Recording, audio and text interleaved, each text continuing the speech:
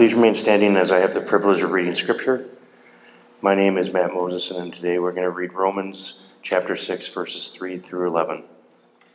Do you not know that all of us who have been baptized into Christ Jesus were baptized into his death? We were buried, therefore, with him by baptism into death, in order that, just as Christ was raised from the dead by the glory of the Father, we too might walk in newness of life. For if we have been united with him in a death like his, we shall certainly be united with him in a resurrection like his. We know that our old self was crucified with him in order that the body of sin might be brought to nothing, so that we would no longer be enslaved to sin. For one who has died has been set free from sin. Now, if we have died with Christ, we believe that we will also live with him. We know that Christ, being raised from the dead, will never die again. Death no longer has dominion over him. For the death he died to sin, once for all, but the life he lives to God. So you also must consider yourselves dead to sin and alive to God in Christ Jesus. This is the word of the Lord. Thanks be to God. Thank you. You may be seated. Well, good evening. It is good to see you all, good to be with you, and welcome to Disciples Church. You're here for a special event in the life of a church. It's a special thing to see brothers and sisters in Christ follow the Lord in believers' baptism, to recognize, as we just sang about, that the call of the Christian life, the responsibility of the believer, is to surrender everything to our Savior and to respond to that in obedience of entering into the baptismal waters. And so we're so glad that you're here to celebrate with us this evening. My name is Jonathan Mosher, and it's my privilege to be able to open up the Word of God with you and for you this evening. And so if you're not already there, if you can turn to Romans chapter 6. Romans chapter 6. Well, this next week is a busy one for the Mosher family. My niece is getting married next Saturday, and so in some way or another, every member of my family is involved in this wedding. And so whether it's the ceremony itself or various other pieces of it, we all have kind of a role to play, and so it's a lot of business and a lot of excitement about it. And Jessica and I and the kids yesterday were driving in the van. We were driving somewhere with our kids, and we had mentioned the idea that my niece Emma is getting married, and mentioned the word marriage. And my son, hearing that, my younger son, said, "Well, what is marriage?" And of course I responded, "Marriage is what brings us together." Now, in case that reference is lost on you, it's from The Princess Bride. It's a 35-year-old movie. You should have seen it by now. But after I shared what I thought was a hilarious, albeit obscure, movie reference to my children and got a response of blank stares and an eye roll from my wife, I went on to go and tell my kids what marriage actually is. And we started discussing what actually happens when two people are married. And so we talked about the idea that in marriage, there is a promise before God and before everybody else that these two people are going to love and care for one another for the rest of their life. Just a massive, beautiful picture of God's love for us. And later, as Jessica and I were talking about this exchange that we had with our kids, and we were discussing kind of the unique challenge, but also opportunity of how do you explain marriage, this lifelong commitment, the beauty and the wonder and the mystery of two people being joined together, to little kids. What we realized is that in that explanation, there was something very real and very heavy at stake. That there was actually an amazing declaration of what it is that we believe about our God. Now, the marriage ceremony itself doesn't necessarily change the feelings of the two people that are involved in that wedding. They both came into that ceremony loving one another, and they both left that ceremony loving one another. But the significance is that they walked into that place belonging to themselves, and they walked out belonging to somebody else. The truth is that everything changes. And what we're observing tonight in baptism is very similar. That the lives and the direction and the affections of this dear brother and these two dear sisters has been forever changed. It's the public recognition and declaration of the fact that they no longer belong to themselves. And so as we approach the baptismal waters, it's important and necessary to take time to understand what they actually signify. Because if we don't understand the way that the Bible actually talks about baptism and describes baptism, our temptation is going to be to make too much or too little of what it is that we're about to see this evening. Because there are some people who look at the baptismal waters and in them see nothing more than an empty ritual. Here's just one more thing that the church does when it gets together. Here's just one more rite of passage that somebody who claims to be a believer does, and they don't give it any more thought or consideration than that. And there's other folks, maybe those from a particularly religious background, who look at the baptismal waters as if they possess some sort of inherent magical power. But the church father Augustine gave us a picture into baptism and more broadly the sacraments, baptism and communion together, that I think is a really helpful idea. Augustine said, the sacraments are the visible words of God.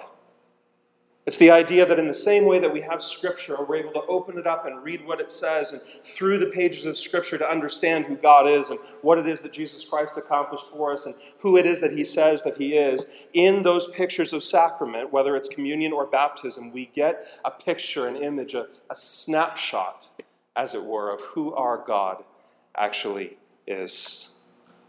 It's a message to His people and to all those who might observe. See, in a sacrament, the sign itself is secondary. It's outward, and it's visible. But the reality of what's happening in the sacrament is primary, it's inward, and it's invisible. In other words, baptism is a visible demonstration of the reality of our actual salvation. It's a visual picture of what's happened to our soul, though it does nothing in and of itself to actually impart salvation.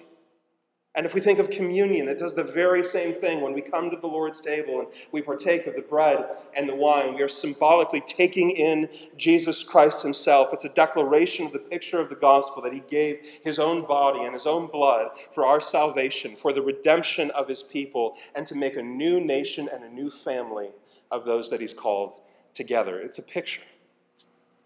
And we see that picture clearly when we look at Romans chapter 6. In verse 3, Paul writes and says, "Do you not know that all of us who've been baptized into Christ Jesus were baptized into His death?" Now notice, Paul is actually writing this book to those who were believers. He's writing to the church at Rome. These were people who claimed faith and knowledge of Jesus Christ, who had a relationship with Jesus. These are people who Paul himself had witnessed to have had a glorious redemption by God. They've been brought into a personal relationship with Jesus Christ. They've placed their faith and their trust in Jesus alone for their salvation and for their hope and for their very eternity. Their new identity was found in Jesus and in Jesus alone. And as they were wrestling now to figure out, what does this new life actually look like? What is it to be a believer in Jesus Christ? How does that affect the way that I live and the things that I value and the things that I do? Paul says, if you want to understand what it is to be a believer, just look back at the picture that you find in your baptism. Paul says this new life, which is only made possible by Jesus' death and resurrection, is what's actually pictured in baptism. Now look what he says in verse 4. He says, in baptism we were buried therefore with Him by baptism into death, in order that, just as Christ was raised from the dead by the glory of the Father, we too might walk in newness of life. Paul's saying for the Christian, what is it that baptism actually represents? And I think there's at least three things that we can pull from this text. First, baptism reminds us of the salvation that Jesus has already brought. In baptism, the meaning of Jesus' death has become intimately, experientially real to the Christian. And so as we're going to see tonight, as we watch our brother and sisters enter into these waters, what you're going to see is you're going to watch them as they're baptized in the name of the Father and the Son and the Holy Spirit, and they're going to be laid down in that water and symbolically buried with Jesus Christ. That their life on the cross was made one with Him.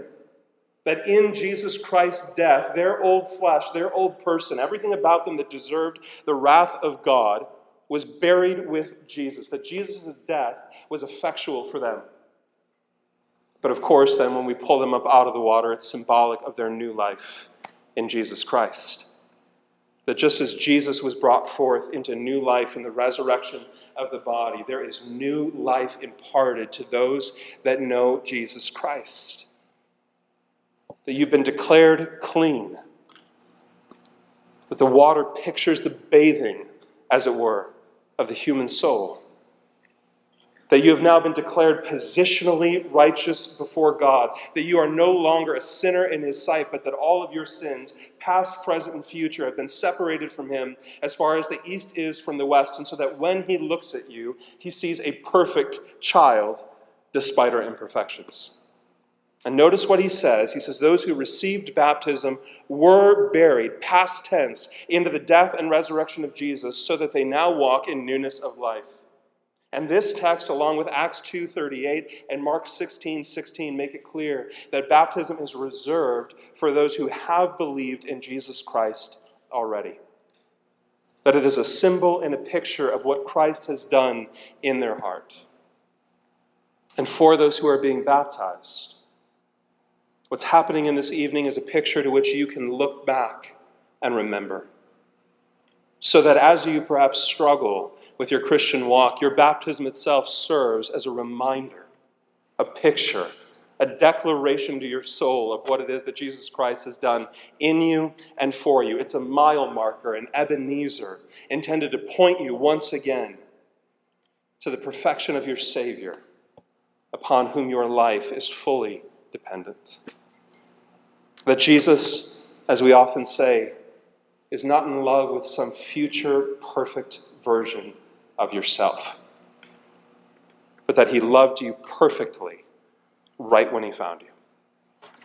So baptism points first to what Jesus Christ has already done in the believer's life, but second, it reminds us of our future hope in the resurrection. Look, if you would, at verse 5. For if we have been united with him in a death like his, we shall certainly be united with him in a resurrection like his. I've told this story before, but it's been a couple of years, so I think it's worth mentioning again. We find ourselves this evening in the building of Grace Hill Church, a sister church of ours, and a church that's been a tremendous blessing and gift to us. And a few years ago, when we first met in this building to use the baptismal, I remember meeting Pastor Schrock, the pastor here at Grace Hill, and he was telling me stories about kind of the early history of the church. This church is about 175 years old, give or take. It's been here for a really long time. And one of the interesting stories that he shared was this. He said in the early days of the church, there's a record that the church went out to one of the local rivers to have a baptism service.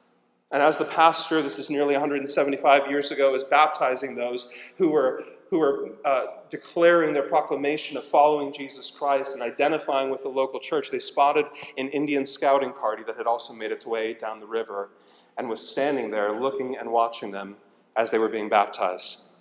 And when that service ended, the pastor walked over to the Indian scouting party and introduced himself to them. And their question to him was this ritual that we just saw you observe, is this a declaration of peace or a declaration of war? And what verse 5 has just declared is that in a very real sense, the baptism is a picture that the war is over. That the battle over your soul was finished when Christ died on the cross and rose from the dead. That the dominance of sin in our lives has been conquered once and for all in Christ. That the curse of sin and death has been fully absorbed in Christ. That not only was the slate wiped clean of your sin, but that you were brought into new life. But that's not the only picture we get from verse 5. He also says, since Christ has been raised, we too shall be raised. It's a promise of the physical, bodily resurrection to come. That just as Jesus Christ was physically, bodily resurrected, it was merely a precursor to the promise of what he was going to do for those who found salvation in him. The comfort that we have in death in this life is the promise that everything painful will be undone in his presence. That Christ will redeem every broken minute and every broken moment and every pain and every sorrow. And baptism works as a picture to point us back to what Christ has already done. It points us forward to the hope that lies ahead. And third, baptism reminds us of the power that we now have to live the Christian life. Look what he says in verse 6. We know that our old self was crucified with him in order that the body of sin might be brought to nothing, so that we would no longer be enslaved to sin. For one who has died has been set free from sin. Now, if we have died with Christ, we believe that we will also live with him. We know that Christ, being raised from the dead, will never die again. Death no longer has dominion over him. For the death he died to sin once and for all. But the life he lives to God. So you also must consider yourselves dead to sin and alive to God. Paul is saying to those that know Jesus Christ, whatever marked your life prior to knowing Jesus. And for some of us, that's a dramatic and loud declaration. Whatever marked your life prior to knowing Jesus, the price has been paid completely by him. That the old man, the old flesh, that old person, the old you, that deserved judgment and the wrath of God and separation from him eternally, was already crucified with Christ at the cross.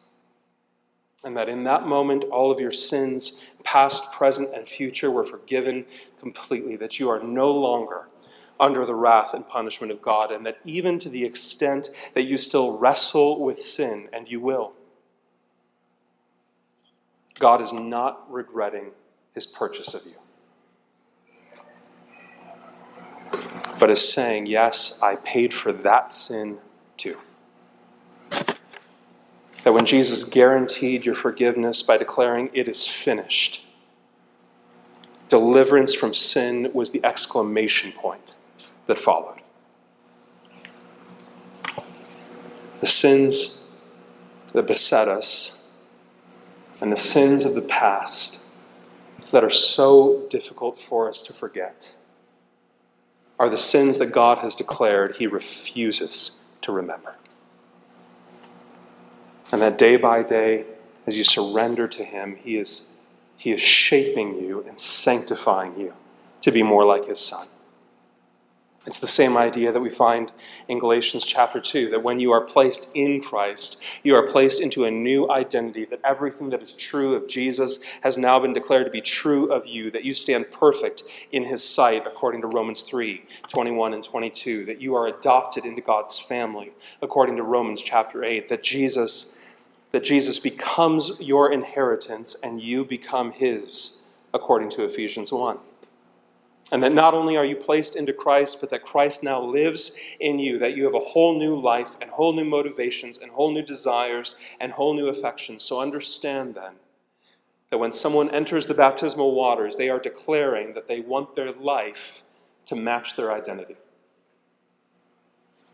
So one theologian, a man named William Hendrickson, said it this way: when a person no longer feels at home in sin, he can be sure of the fact that he has been freed from the guilt of sin, and that even the power which sin has been wielding over him is on the way out.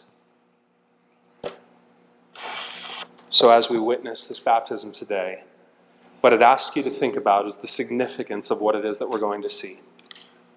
You're going to hear people talk about their life before Christ. You're going to hear them talk about how Christ gave them new life, and now what life in Christ looks like. And that baptism is a symbol. It's a symbol of where you've been. It's a symbol now of who you are, and it's a symbol of where you're going.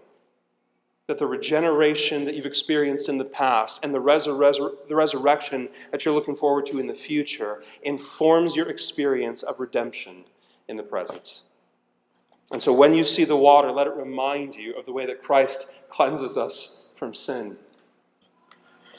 As you see these folks laid into the water, remember that it signifies their entrance into the death of Christ. That their old life has died with Jesus already.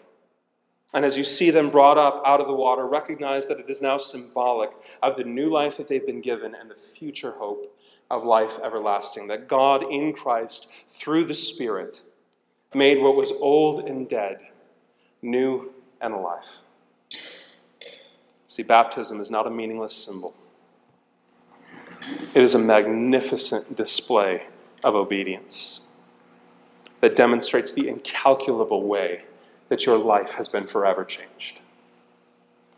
It's an identification with and a declaration of a brand new identity in Christ, serving as the sign for that individual, for the Christian community, and for the world of where your life now resides. And I think it's appropriate that as we celebrate with Phil and Rhonda and Amanda publicly identifying themselves with Jesus this evening, that we would also partake in the other visible Word of God, which is communion. To come to the Lord's table as family, to participate in the body and the blood of Jesus Christ, to recognize not only what he's done in us individually and leading us to himself, but also to recognize what it is that he's done with us communally, together. And so understand that you don't have to be a part of Disciples Church to participate in what's about to happen. If you're a believer in this room, we would invite you to participate in communion and to celebrate with us the death and the resurrection of our Lord Jesus Christ as we then look to the baptismal waters following that. But I would ask that if you're here and you're just observing tonight, you're here to see somebody else or to spend time with family or whatever else, and you don't know Jesus, I just ask that you stay where you are and just observe and consider what all of these things mean to us. And so what we're going to do is take just a couple of minutes to be still and to be quiet before our Lord, to spend time with him. And then when the music begins, you can begin making your way up the center aisle, receiving the elements and making your way back to the outside aisles to return to your seats. And please wait until everybody's received those elements and we're all together to actually take them. We'll take those together in just a few moments. But let's pray and then go to silence. Lord, we thank you for what it is that we get to celebrate this evening. That lives have been miraculously changed. That folks who were dead in trespasses and sins, whose righteousnesses were as filthy rags, have been made into new and living people, whose lives are pleasing to you because of your Son, Jesus Christ, who stand perfect and forgiven and accepted in your sight. And I thank you for all those that know this in the room, that we can come to your table, that we can participate of the bread and the wine, that we can partake of these things, and in so doing, remember the sacrifice and the resurrection of our Savior. That we can remember what it is that you did for us and what you did in us, and God, now what it is that you've called us to as a body. So God, we thank you that we get to make much of you in this place. And God, as we go to a time of silence to enjoy your presence and to be with you, would we be reminded of what it is that you've done first for us? And it's in your beautiful name that we pray. Amen.